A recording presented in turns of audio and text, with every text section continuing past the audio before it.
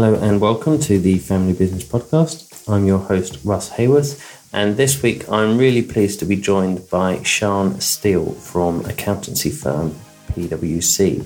Sian will introduce herself fully when we go over to the interview, but she is head of UK Family Business, and PwC, due to their size, are able to dedicate some resource to conducting research, which they do quite regularly. And the results of that research can be quite interesting and eye-opening. And the recent survey results have been published, so I popped up to London and spent some time with Sian talking through what these are, and I'm sure you will find them interesting. So without further ado, I will start the interview and just come back at the end with some conclusions and closing thoughts. So I'll just pass you over to me conducting the interview.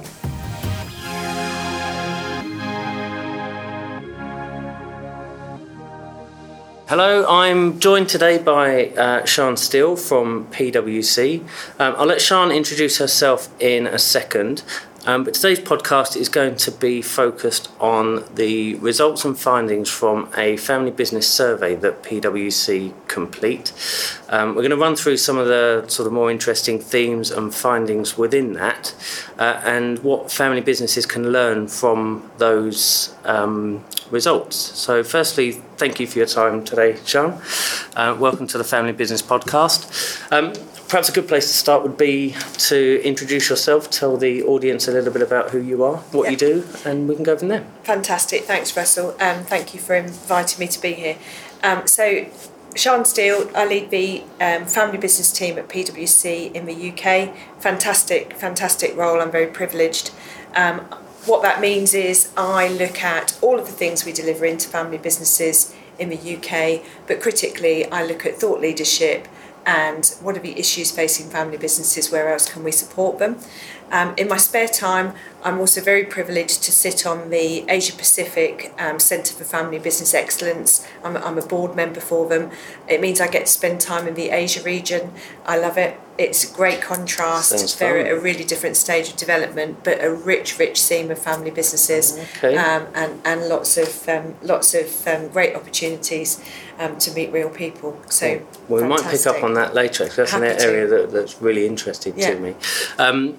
So PwC conduct a UK, they do a worldwide survey. We do a worldwide, yes, global. But also a UK-based survey as well. That's right, yeah. So we do, we have over 50 territories this year who took part, and we interviewed over 2,800 people globally. Wow. What we do is we look at the global data, see what it's telling us, see the themes. Great to see some of the emerging markets or things where they're doing something different. To think about what we can learn from it. We then cut the data for the UK and look at actually what are the trends and what are the messages, which is fantastic. And I'm very fortunate to be involved throughout the process. So I get to hear some of the interviews, read some of the verbatim comments. It's fascinating. Okay, and it's across different generations of businesses as well, isn't it? It's Completely. Not just a first gen or a fourth gen plus kind of. It's a really great mix of businesses, mixed by size, geography, the generational position they're in. We generally speak to people from within the family, but we do have some non-family respondents. So maybe somebody who's in a board position, perhaps non-family chair. So it allows us also to look at whether that creates difference. Okay, excellent. And were there any areas that cropped up, or any findings in there that were particularly surprising, or perhaps not surprising given your experience? The bit that's not surprising and is always disappointing is the number of businesses who don't have a robust succession plan. So every year I really hope that it's going to be better. And for the UK, we're still sitting at 13%. That's 13%. Wow. Who have a robust documented plan. When you look at the conversation around that, there's often ideas still in someone's head, not shared, not on paper. That's not a plan. So disappointing, sadly unsurprising. The bits that the bits where we see change are the bits maybe where you learn something new or you're made to think in a different way. I would say digital. So actually, in all of our lives, it's transforming the way we do things. Yep. When we did Next Gen survey last year, there were some themes coming in there around frustration with the speed with which family businesses are adopting proper digital strategy. Okay. That's borne out in the results this year. So interesting when you look at the correlation between digital and innovation. So you see businesses saying, yeah, we know that we need to have a digital strategy. I'm not sure all of them really know what that means and what it needs to do. So there's anecdotal information about it coming onto board agendas. It doesn't yet appear to be a regular board item for most family businesses, and yet they know they need to innovate. So I think there's this conflict between where do we see ourselves selling, what are we going to be doing, where's our market going to be going forward, combined with we know that we need to innovate to survive, we know we need skills, and then we're not quite sure what to do about digital. When you put all of those pieces together, I think this is what really pulls out the thread around a missing strategy. So there's the kind of, we can deal with what's right under our nose today, and we know that we want to be here for the long term, but how are we managing the challenges we're facing? How are we really thinking about growth and survival and entrepreneurship and new things? How do we build that into our medium-term thinking? Looks like it's an area that still needs a bit of work. And do you think the pace of change in the digital arena, it doesn't help in an area where there tends to be possibly a slightly more caution and slightly more dare we say, older generations operating the business, who digital might be a completely foreign concept to them, and the pace of that change is, it's not a gradual change that's come over the last 15 years. It's been quite an extreme sort of. Now it's very much changing. I think it is. I think you're right. I mean, it's interesting because you do see sectors where you get lots of family businesses. And so some of the impact of digital will depend a bit on which sector you're in. And so I think that's just an important point to think about. But if you ask me what one thing did I think is holding it back, I actually think it's skill at the board, in the boardroom. Right, okay. And the reason I say that is if you looked at what's different about a family business than maybe another large corporate or a listed company, the interaction between the board and the shareholders, the questions, the frequency of rotation of skills, just the kind of requirement to keep constantly challenging the business and challenging the board and making sure that everything new has been thought about within a more formal environment. I don't think we see replicated very often. So I think that is a challenge, and I think without somebody coming in at board level and saying we really need to have this on the agenda every time, and I'm going to be the person that nags every time, and really make sure that we have a strategy, or maybe it's that piece around, are we prepared to actually bring the skill in? You know, so do we know? I was talking to a business today actually about, we were talking about data, so we were talking about the complexity of the business and some of the challenges that's giving them, but talking about how private the family are, and therefore their approach to where their data should be stored, and this kind of piece around, is the cloud really safe? You know, so do we really get it? You know, do we really get it?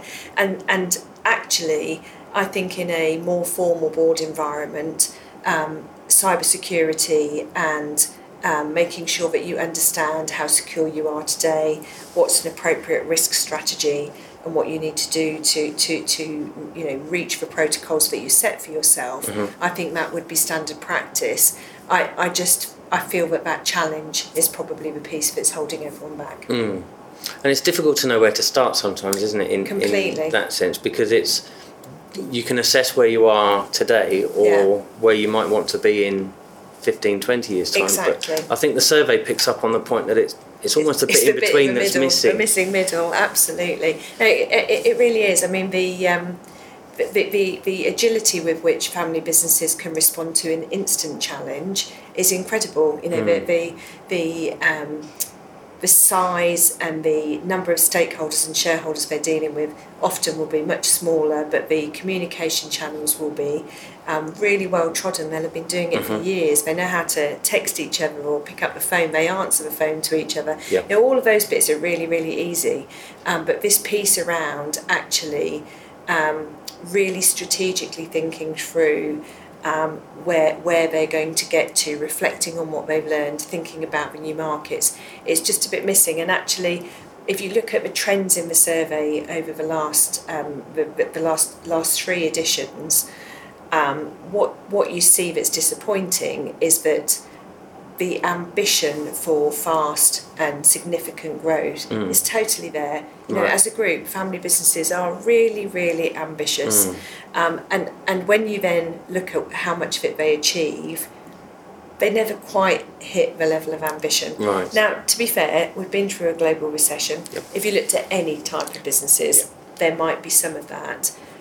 But you do feel that possibly this lack of strategic thinking it isn't getting there, and I think it really links in with the succession point. You know, in any normal business, you would manage your talent. You know, you would know who your key personnel are. Yep. You would know where the gaps are going to be. You wouldn't normally expect them to be there forever. You would expect them to learn different things and then to take that experience and maybe move into another role, move into another business. But there would be an expectation of constant evolution of your management team or your board, and you would plan for it actually. So you'd plan for the markets, you'd plan around your clients, you'd plan around the board and the leadership, and actually, if family businesses thought that way about it, then some of the pieces around succession plan and this missing middle strategic piece, I think, would slot into place. I agree, and I think some of it comes down as well to the governance structures that were in place within the businesses, and the survey picked up on the phrase professionalising the business, so taking it from husband and wife in business together and having an agreement that they talk to each other over the kitchen table, and it grows, and kids and possibly cousins and what have you come into the business, and sometimes the professionalisation, if you like, is put to one side because you're working with family. And do you see that as having an impact as well? Yeah, I do. I think that it's a great question. There's two pieces here. So governance, I think, is a really positive force. I think that however much we like to break rules, most of us are actually more comfortable with a framework, and the framework provides the boundaries, really, the boundaries of what's okay and what's not okay. And most people perform best when they know where the electric fence is, if you like. They don't spend their whole time keep going and trying to find it. So I think just as a starting point, it's a really good thing to have. And I think that you never know whether or not you need the governance until you need it. And actually, it's very often the piece that's there when something unexpected happens. Sudden death or illness or something that completely changes the ethos around the business. So I think it is really, really important.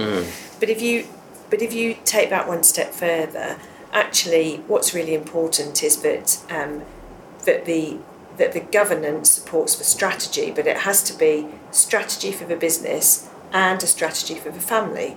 If you don't have a strategy for both those things, or those two things are misaligned, actually the business is never going to be able to perform. And I had a cracking story from somebody recently who's a chief exec in a business that's a cousin consortium. He has 3 sisters. They're getting ready for the AGM. He really wants to engage them. He really wants them to be getting what they want from it.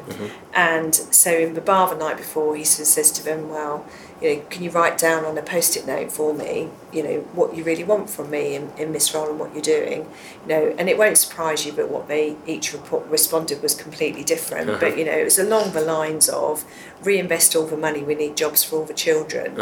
Take all the money out, we need the money for school fees, and no, it's fine as it is, and I've never heard a better example of how difficult it can be to run a business where your shareholders don't agree on what they want. So the governance provides the framework to have the discussion about how you unpick that disagreement, if you like, or where the power lies, or how you get through the conflict, or how you support the board, even if it's not what you personally need. So for me, really, really important. Absolutely, there'll be points for every business where it's tested, but it's crucial, particularly where you have any kind of misalignment between owner and business strategy. Yeah, and I think one of the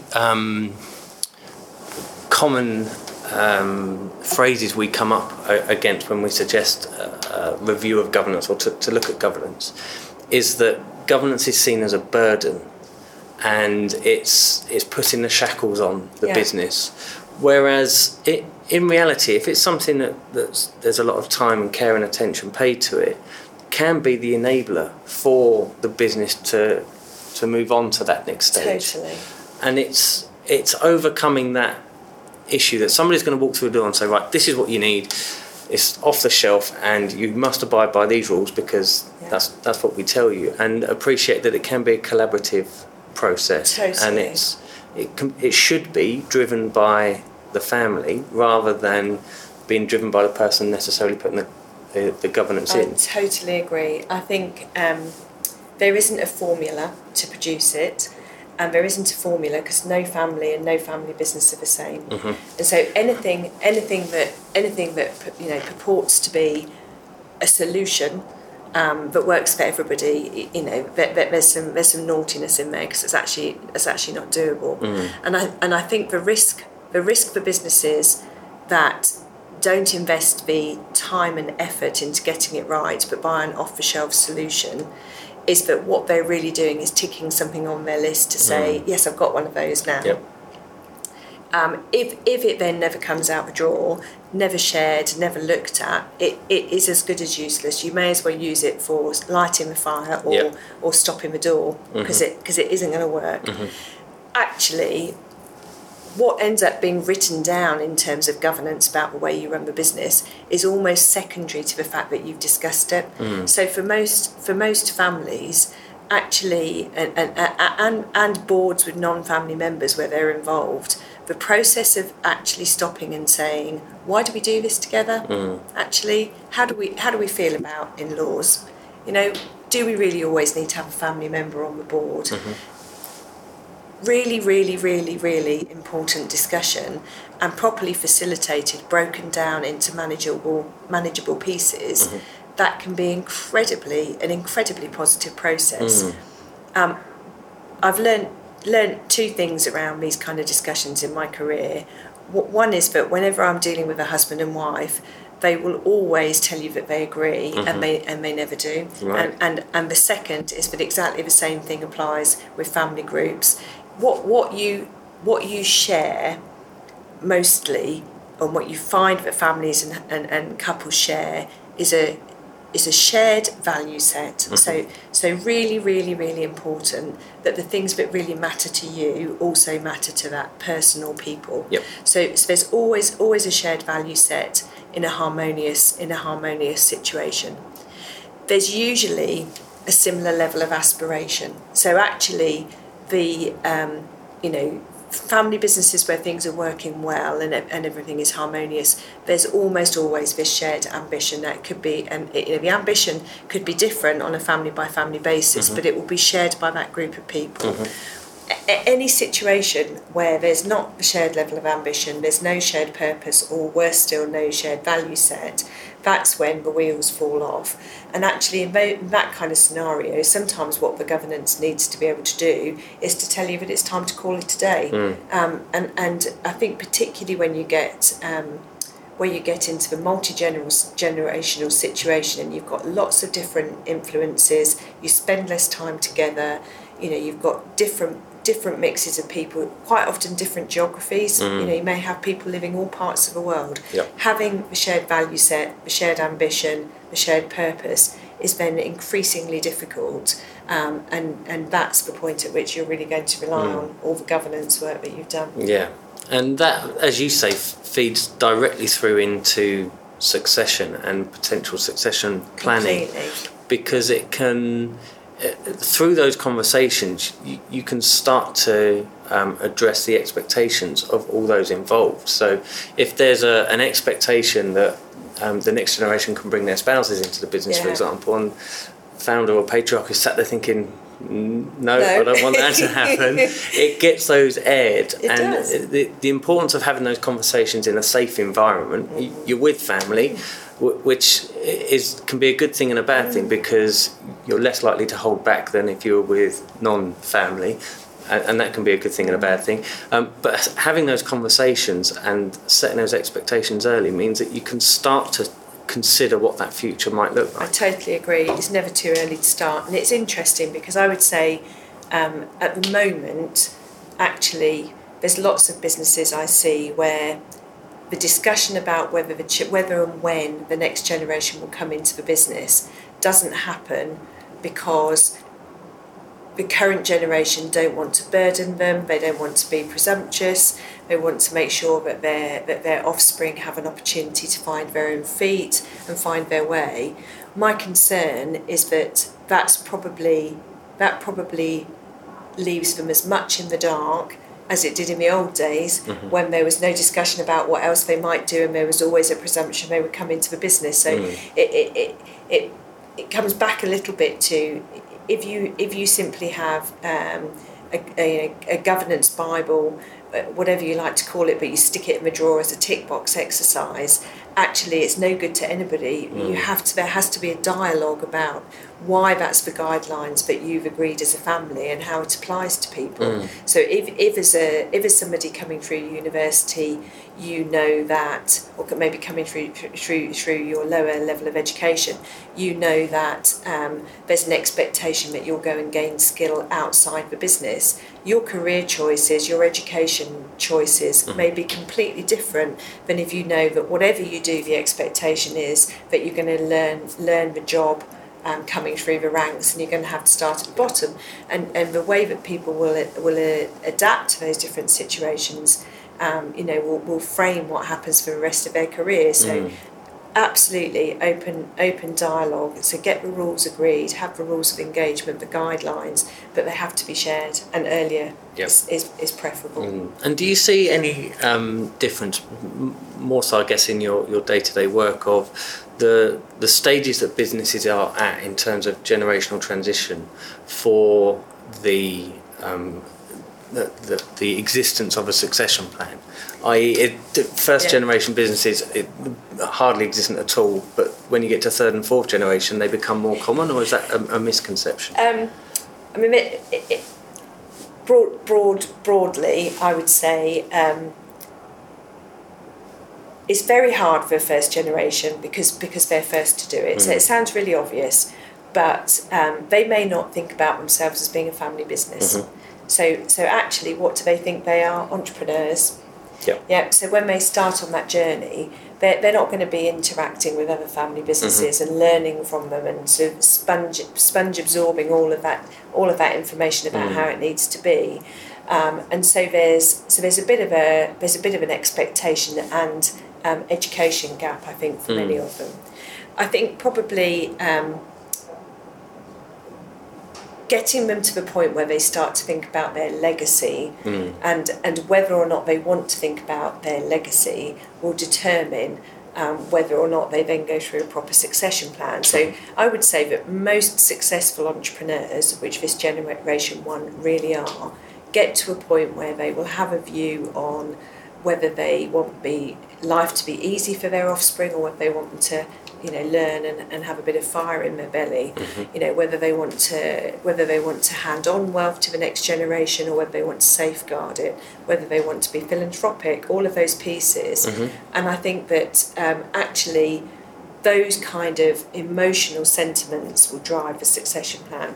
What I can tell you though is, in our experience, if they haven't started talking about it by the time they're 60, they never do one. No. There really is that. People who begin to think about it in the kind of maybe 55 to 65, but that sort of standard retirement age type group, where the people around them and their friends and family will also be thinking about what they're going to do when they stop working. If they don't tackle it at that point, they won't tackle it. The people who do it best, review it most often, and take it most seriously, in my experience, are the ones where something's gone wrong before. Actually, so I think that real sort of maybe resentment, hurt, but some emotional response to it not having been brilliant for them will drive them to do it better for their offspring. In my day job, I'm a financial planner, so we work with people in trying to create a form of financial and emotional independence away from the business, because we find people, because of the entrepreneurial mindset, it's not the same as being a civil servant going in 9 to 5 and then you get your carriage clock at 65 and you don't have to worry about going back in. That there's something different in the entrepreneur's mind that needs that stimulation, needs that sense of purpose. And they need to know what they're going to do. Absolutely. It's a really daunting prospect for somebody who's slogged so hard to build something to then think, as at this date, I'll give up. So it's easier not to do anything. And it's what they identify with, and what the world sees of them. The business of a person in some cases becomes so inextricably linked that's really, really hard. It becomes their identity, doesn't it? And who they are in the world, and almost their role in the family as well is defined by the role they play within the business. I totally agree. It's trying to get a detachment from that to focus, because we're firm believers that time is our most valuable resource, and you can't come back next time and think, I'll do things differently. No. But as you say, it's a pain point or ill health or unfortunately death that seems to drive these decisions. And absolutely. It's something that's got to happen. Yes, it is. The succession of the business will happen at some point. So being in control of that is presumably far better than not being in control of that. And I think I was talking to Paul Hennessy, who's a partner in our firm in Ireland, who actually originally was the brainchild behind our research. And he always says to me, if you talk about business continuity, it's fine to talk about it. If you ask them to talk about succession, it's off the agenda. But it's interesting, isn't it, how important the language that we use and the context. So if it's business continuity, it feels more about, how am I going to look after my workforce and my customers and make sure that everything is good? And if it's about succession, it's choosing which of my children is favourite. It emotionally feels very different. Yeah, very much so, and not something that's very easily overcome either. But we need to do more about it. Yes. We see sometimes where businesses are either overly cautious or overly ambitious with their succession planning. Is there a tip you would provide to people as to how to get that balance right? It is different for every family. I've seen a really interesting example recently where the current generation have given it to the next gen and asked them to solve the conundrum. Interesting approach. The start early is really, really important. The talking about it, not ignoring it, hoping it feels less burdensome, is really, really important. But setting regular times to revisit it, I think, is also really crucial, because in reality, if you say to somebody when they're 18, do you want to come into the family business, they may well say no. If you ask them when they're 25, and they've learned some skill, they might well be thinking, yeah, do you know, I could see myself doing that. But if at 30 they find that they have a glittering career in the area that they've chosen to be in, it may be too late, actually. So if you don't keep going back and revisiting it, then there's still no choice. So I think constant revisiting, never too early to start, and absolutely open dialogue is critical. Excellent. Okay. And you mentioned in your introduction that you have the opportunity to visit the Far East and Asia. Absolutely. And how are there distinct differences due to, and is that down to culture, or is that down to the age of kind of the study of family businesses in that part of the world? So I've been going out to the region for a few years now. I've been to Singapore several times and Hong Kong several times. I've also spent time in China, and this year for the first time I went to Indonesia and Vietnam. And the reason I say that is that they're all really different. So I think that we have a bad habit of kind of bagging it all together. And actually, both culturally, but in terms of the economic cycle, where they are at in the evolution, but also their history, has a massive impact. So if you look at territories in Southeast Asia, where maybe in the 70s there was significant war and conflict, what you find is gaps in generations. Actually, right. So when you think about it, obviously there would be, but gaps in generations can massively impact dynamics and massively impact survival. Entrepreneurship is often driven by a need to survive. So lots of really fascinating entrepreneurial businesses.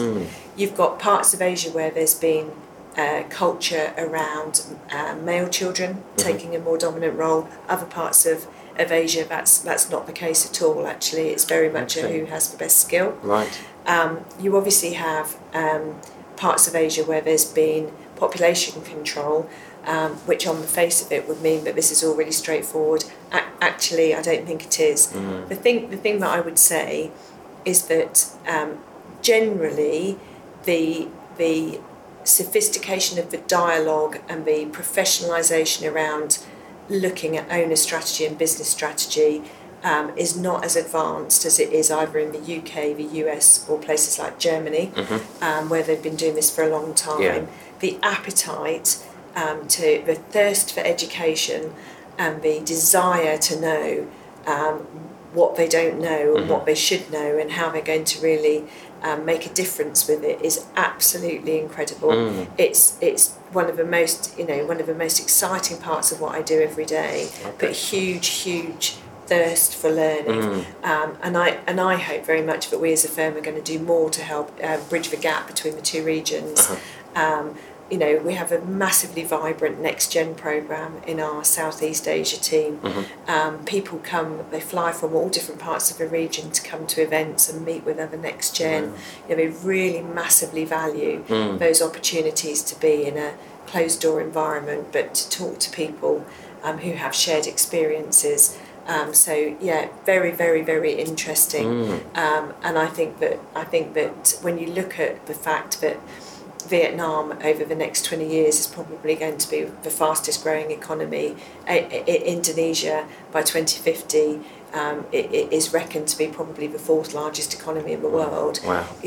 There's a huge amount of opportunity in the region. But as it stands now, more of the businesses are family businesses than any other sort, and therefore we have a role to play, I believe, in helping them survive. It would be good for everybody. Yeah, absolutely. I think the appetite for learning is, and I may be wrong, it is not necessarily something you see as much in the UK, because firstly I think we tend to think we know a lot more than perhaps we do. I might be being rude there, but that appetite can only be a good thing, can't it? Yeah, totally. And I think that you're really seeing the large education establishments respond. I think there was a term, or it must probably been a term, but a period last year where within the space of a week I noticed 5 of the big Western universities having stuff on Twitter about new family business courses that they're running. That's growing, and it's growing really rapidly, even within the UK, much more focus on entrepreneurship and family business. But we're building an MBA generation, so this is a generation who expect to be educated about business. They don't want to only learn it from their predecessors. They want to learn the theory behind it. The same applies with the family business piece. So if you look at places like INSEAD, Kellogg's, Harvard, they absolutely are responding to that desire. I think it will be a really interesting time. Yeah, fantastic. Exciting place to be. Absolutely. Great. Well, again, thank you very much for your time. Where can people find out more about you? I know you're very active on Twitter. I am. I tweet and I LinkedIn. Those of you that follow me know that I tend to do it on the train in the morning and the evening. So my Twitter feed is @ShawnSteele with an E on the end. Look me up on LinkedIn or find me on the PwC website, pwc.com.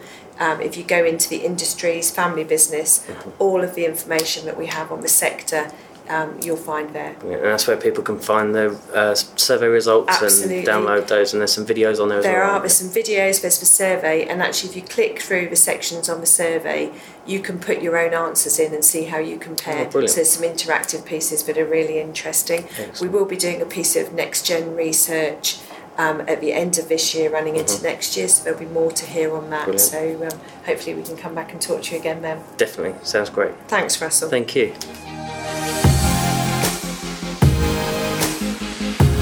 That's it for this week. We hope you enjoyed the show.